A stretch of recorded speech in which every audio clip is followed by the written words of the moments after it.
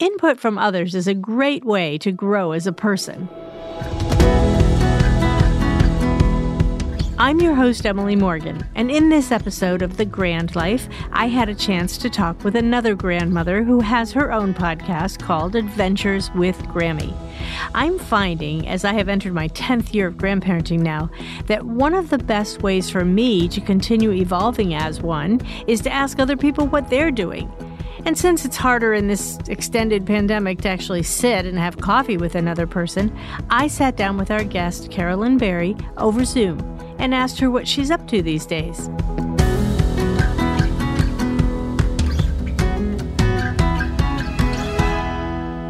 Grandmother, genealogy enthusiast, author, podcaster, Carolyn Berry described her podcast as one for grandparents who are on the go with their grandchildren and for grandparents who want a loving relationship with their children and their grandchildren. So before we start talking about your podcast, tell us a little bit about the books you write for your grandchildren. I kind of want to talk about that first. How's that? That's fine. The books, I consider them legacy books. I do not have a lot of money. So leaving my grandkids any kind of a financial bequest is almost certainly out of the picture unless I hit the Powerball or, Mega Million. But I know from my own grandparents, what I appreciate the most are the memories I have with them. I do have some tangible things like a desk and a couple of rocking chairs and, things, a christening gown. But the most important things are the memories that I had with them. And they were all good memories. And I want that for my grandchildren. And so the things that I do, the adventures we take, I've said to the kids, we're going on an adventure. And the kids have said back to me, they love going on adventures with me. And the adventures are not always grandiose. Sometimes they're walking around the neighborhood looking for certain leaves or just looking at Christmas lights or Halloween decorations. Every year, I write the children a book for Christmas. I just feel that kids get too many toys. And I know that my sons give their kids a lot of presents and their in-laws give the kids a lot of presents. So anything that I could afford to give them would be lost in the fray.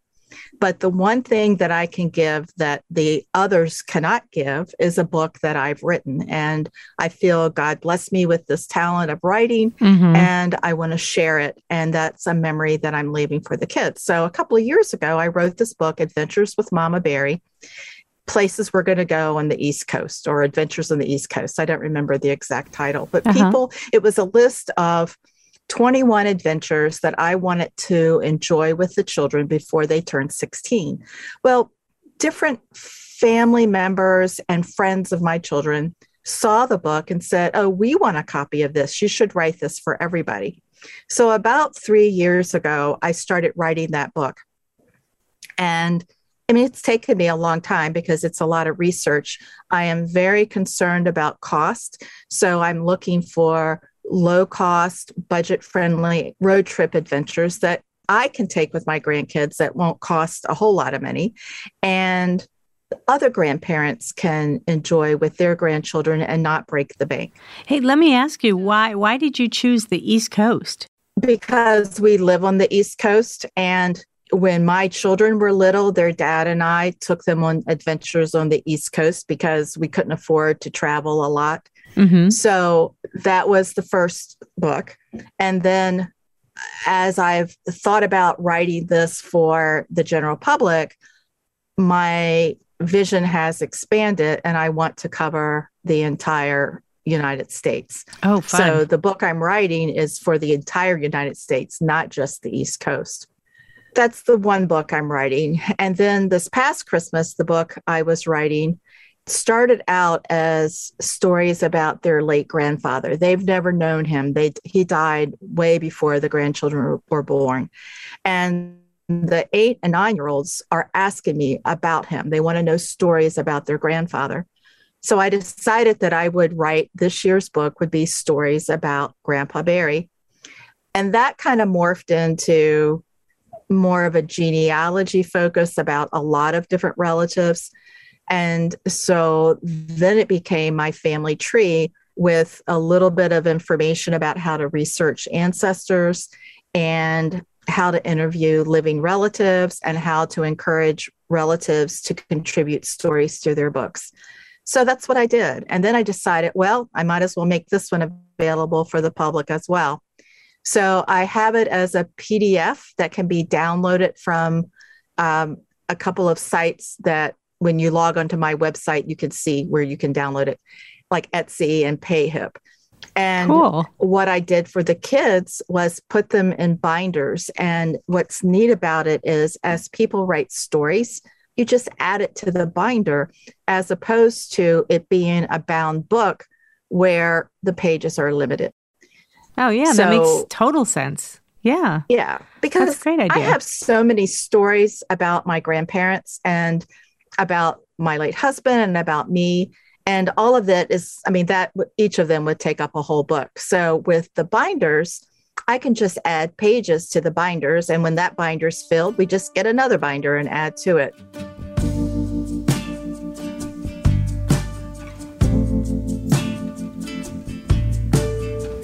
Carolyn, you must be a very observant person. One of the things I did in my first few seasons was ask people about memories they had of their grandparents. And a lot of people would say they didn't have any memories. Like it was surprising to me how many people just don't remember. It's not like they didn't have experiences with their grandparents. They just don't remember them. I am very fortunate in that I do remember them. And I also have a lot of cousins. And so I have a lot of memories of playing with my cousins, of being with my cousins at my grandparents' homes.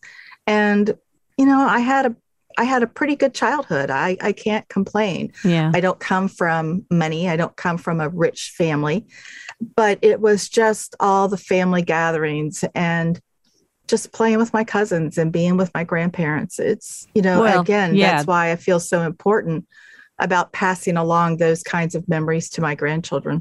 And really, those are priceless memories. I mean, those are things that will mean so much more to them than the latest Lego building set. So, you know, that seems important to children when they're in the moment, the things that they get at Christmas, but I think they forget all that. I only remember one thing my grandparents got me. It was an Etch-a-Sketch because I loved it so much. But I think I don't remember anything else. So on my dad's side, there are 8 of us who are what I consider older cousins. And then there's a big gap. And then there's 6 younger cousins. And every Easter and every Christmas, we got the exact same thing. So we always knew what we would be getting for Christmas. That's funny. Avon had these mitts with powder in them. Mm-hmm. So every Christmas, the girls would get a mitt with powder and the boys would get some kind of, you know, boy cologne kind of thing. Oh, that's so funny. Then for Easter, we would get an egg that tasted horrible with our name written on it. And I know my grandmother thought a lot of that. She was so proud of it. But all of the 8 of us would then look at all of these wonderful things that these little kids got and like, why can't we get toys? Why do we have to get eggs? Oh, that's funny. And kind of a bonding experience now, right? You could talk about that. Yes. Hey, tell me a little bit about what you do when your grandchildren get a little older. Like if those books are going to be, now you said you can add things to them. So will there be a teen version? Actually, I've written a teen version, and it's really just if you're starting out as a teenager, this is the book. If you're starting out young, like my grandkids, then the family tree is the book. But the teen version is called My Life in Pictures. And I try to explain that I know you're into technology. I know writing paper and pencil sounds like the dark ages, but trust me, one day you're going to appreciate this because unfortunately, it's not a matter of if technology crashes, it's only a matter of when it crashes. So have a paper and pencil backup and you will thank me later. Oh, that's so funny. You know, I have these little Moleskine books that I write to my grandchildren in, and I write it in cursive because I couldn't imagine printing everything that I want to write to them. And I think to myself, you know, it might not be a matter of if, it might be when, where they won't be able to read it. They'll have to hand it to somebody and say, I don't know what that says because that's cursive and I never learned it.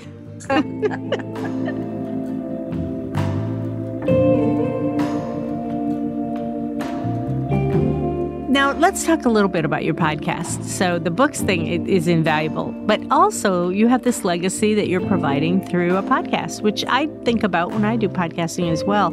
So how did it come to be, and where are you going with it? What are you wanting to accomplish? I have been listening to podcasts for years. I just thought the medium was wonderful. I am not a TV fan. Like when I drive, for instance, again, living in a rural area, radio reception is the pits. And so what I have found is that if I can find the NPR stations and listen to podcasts, that was a good thing. Well, then now that I have a cell phone, it is easy to just pop on the podcast and listen to it as I drive. So I decided, after listening to this one author who I greatly admire and respect, that if she could do it, I could do it. So I wrote to her and I said, I'm sure you get lots of requests about this, but would you be willing to share some information? Like, could you help me decide if this is what I want to do? And she was quite gracious and wrote back to me and gave me some advice. And she'd actually written a book, a bunch of podcasts, but I didn't see that on her website. And I decided that I was going to do this. And I knew that if I wanted to get a traditional publishing contract, that I would need a platform. And one of the ways of building a platform would be to have a podcast. Well, that was my initial reason for starting the podcast. Mm-hmm. But as with so many things that I have experienced and learned over my life, our original intent often changes to be something else. Mm-hmm. And the more that I have met other grandparents, met children's authors, and people who have expertise in grandparent issues and children's issues, the more I've come to embrace that I really want to help grandparents. And the reason I continue to do this is that I want to help grandparents connect with their grandkids. Yep. And that is what keeps me going. And I am a former teacher. Literacy has always been important to me. And as I want to say new author, because I don't have any traditionally published books. In my former life, before teaching even, I wrote a couple of corporate histories and I published a couple of books. Well, I didn't publish them. I wrote a couple of books I wrote the books. Uh-huh. So I have experience writing. And as an author now trying to get a traditional publishing contract or deciding if I'm going to self-publish books, I know how hard it is for new authors. And so helping new authors, especially children's authors, has also become a mission for me. So I continue to do that, all in the name of helping grandparents connect with their grandchildren, whether it's a cool book to buy for a picture book or a chapter book or a young adult book, or even a book that parents and grandparents can read to learn more about how to be a better grandparent, how to be more involved with their children and grandchildren. So that's my mission. And my goal is to become better at it. There's so much to learn. There really is. And so just for our listeners, your podcast name is Adventures with Grammy. Is that correct? Yes. All right. Adventures with Grammy. And we will have that in our show notes so people can access that if they need to. And you've got other things that you're thinking of doing, do you have a blog? That is one of my goals for this year, is to start a blog. I had started it a long time ago and then stopped it when I started writing. And then now I want to start it again as a supplement to the podcast.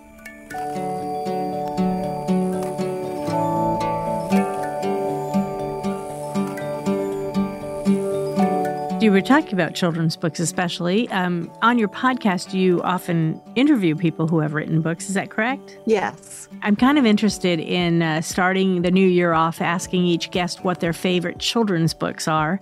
And I thought, well, you'll be a perfect person to ask that of because you've been talking to authors and you also have an interest in that. I have met so many incredible authors, and what I'm finding is that the authors who are the most prolific writers are writing about their family adventures, their family events, just everyday occurrences. And they turn these events into stories. And so there's this wealth of information that their writing career won't dry up because there's so many things that our grandkids do or our children do that are so funny and so poignant that there's this wealth of material. And it's nice to see the different takes on the same thing. Yeah. And, the biggest advice most writers will give you is write what you know. So these stories, these family stories, the things that come from within, those are things that they know about. And so it comes off authentically, and it is deep inside of them. And so I feel like that's probably what makes a really good children's book is something that you understand from a very authentic place in your heart. So that's great. Hey, do you have any favorite children's books you could recommend for us? I mean, I know you probably have a million, but can you pick maybe like a preschool book and then maybe a chapter book, and maybe a young adult fiction if you can? Am I putting you on the spot? No, you're not. Ever since I was a young mother and I would be invited to baby showers or for, a child's first birthday, I always gave the book Pat the Bunny. Oh, I love Pat the Bunny. I love that book. It is so fun. And, the little bunny tail sticking through the front of the book. And I want the babies to have something to touch and to feel good. So that is just like the standard gift I give to all new babies is Pat the Bunny. Have you seen it now? They make it in a larger size. Pat the Bunny was always kind of a small book, that book, light pinky peach color with the aqua binding. But now they've actually made it into, I don't know if it's an actual board book, but it's actually much sturdier so that it doesn't fall apart because you know how that is. I mean, you can only pat father's face so many times with the beard right. before it all just wears off. So I'm thinking, it's a much loved book, but this one's a little sturdier, I thought. Have you seen that? No, I actually haven't seen that book. Yeah.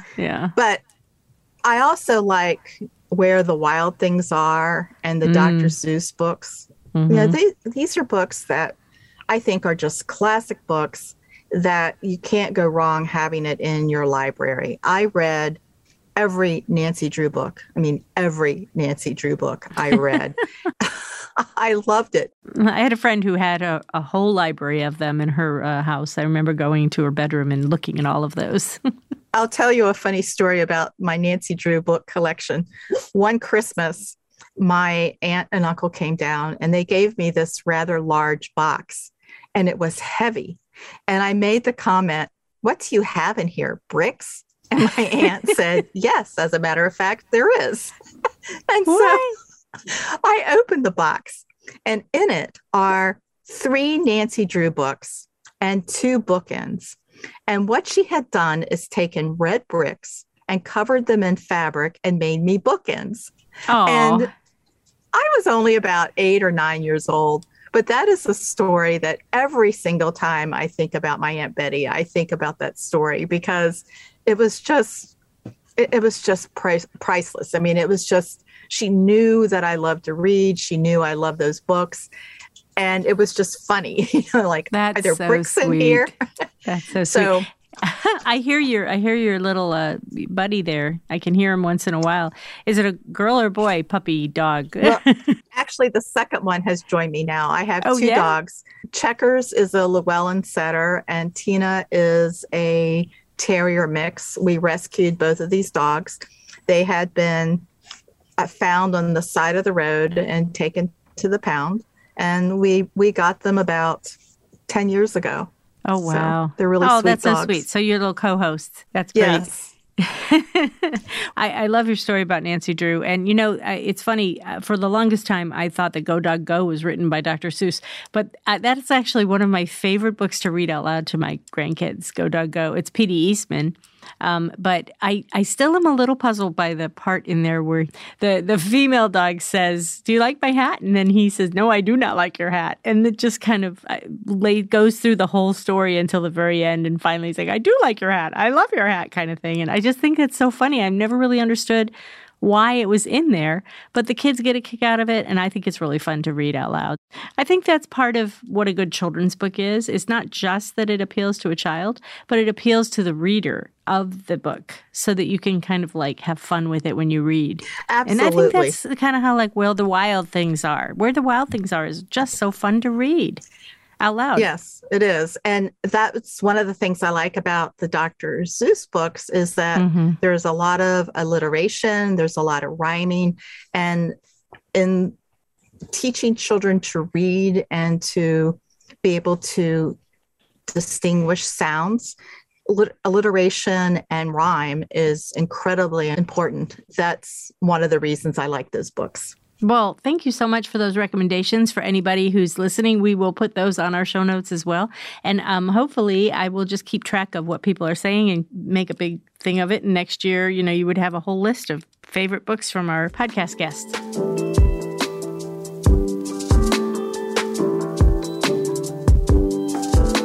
Carolyn, thanks for joining us today. It's always fun to hear from other podcasters, and we're really a small group of people who are speaking to grandparents. And so I always appreciate new perspectives on what is, one of the most important relationships we can have, the one between us and our grandchildren. So thanks so much for joining us. I loved hearing from you. Thank you very much. You're welcome. Good luck on your podcast.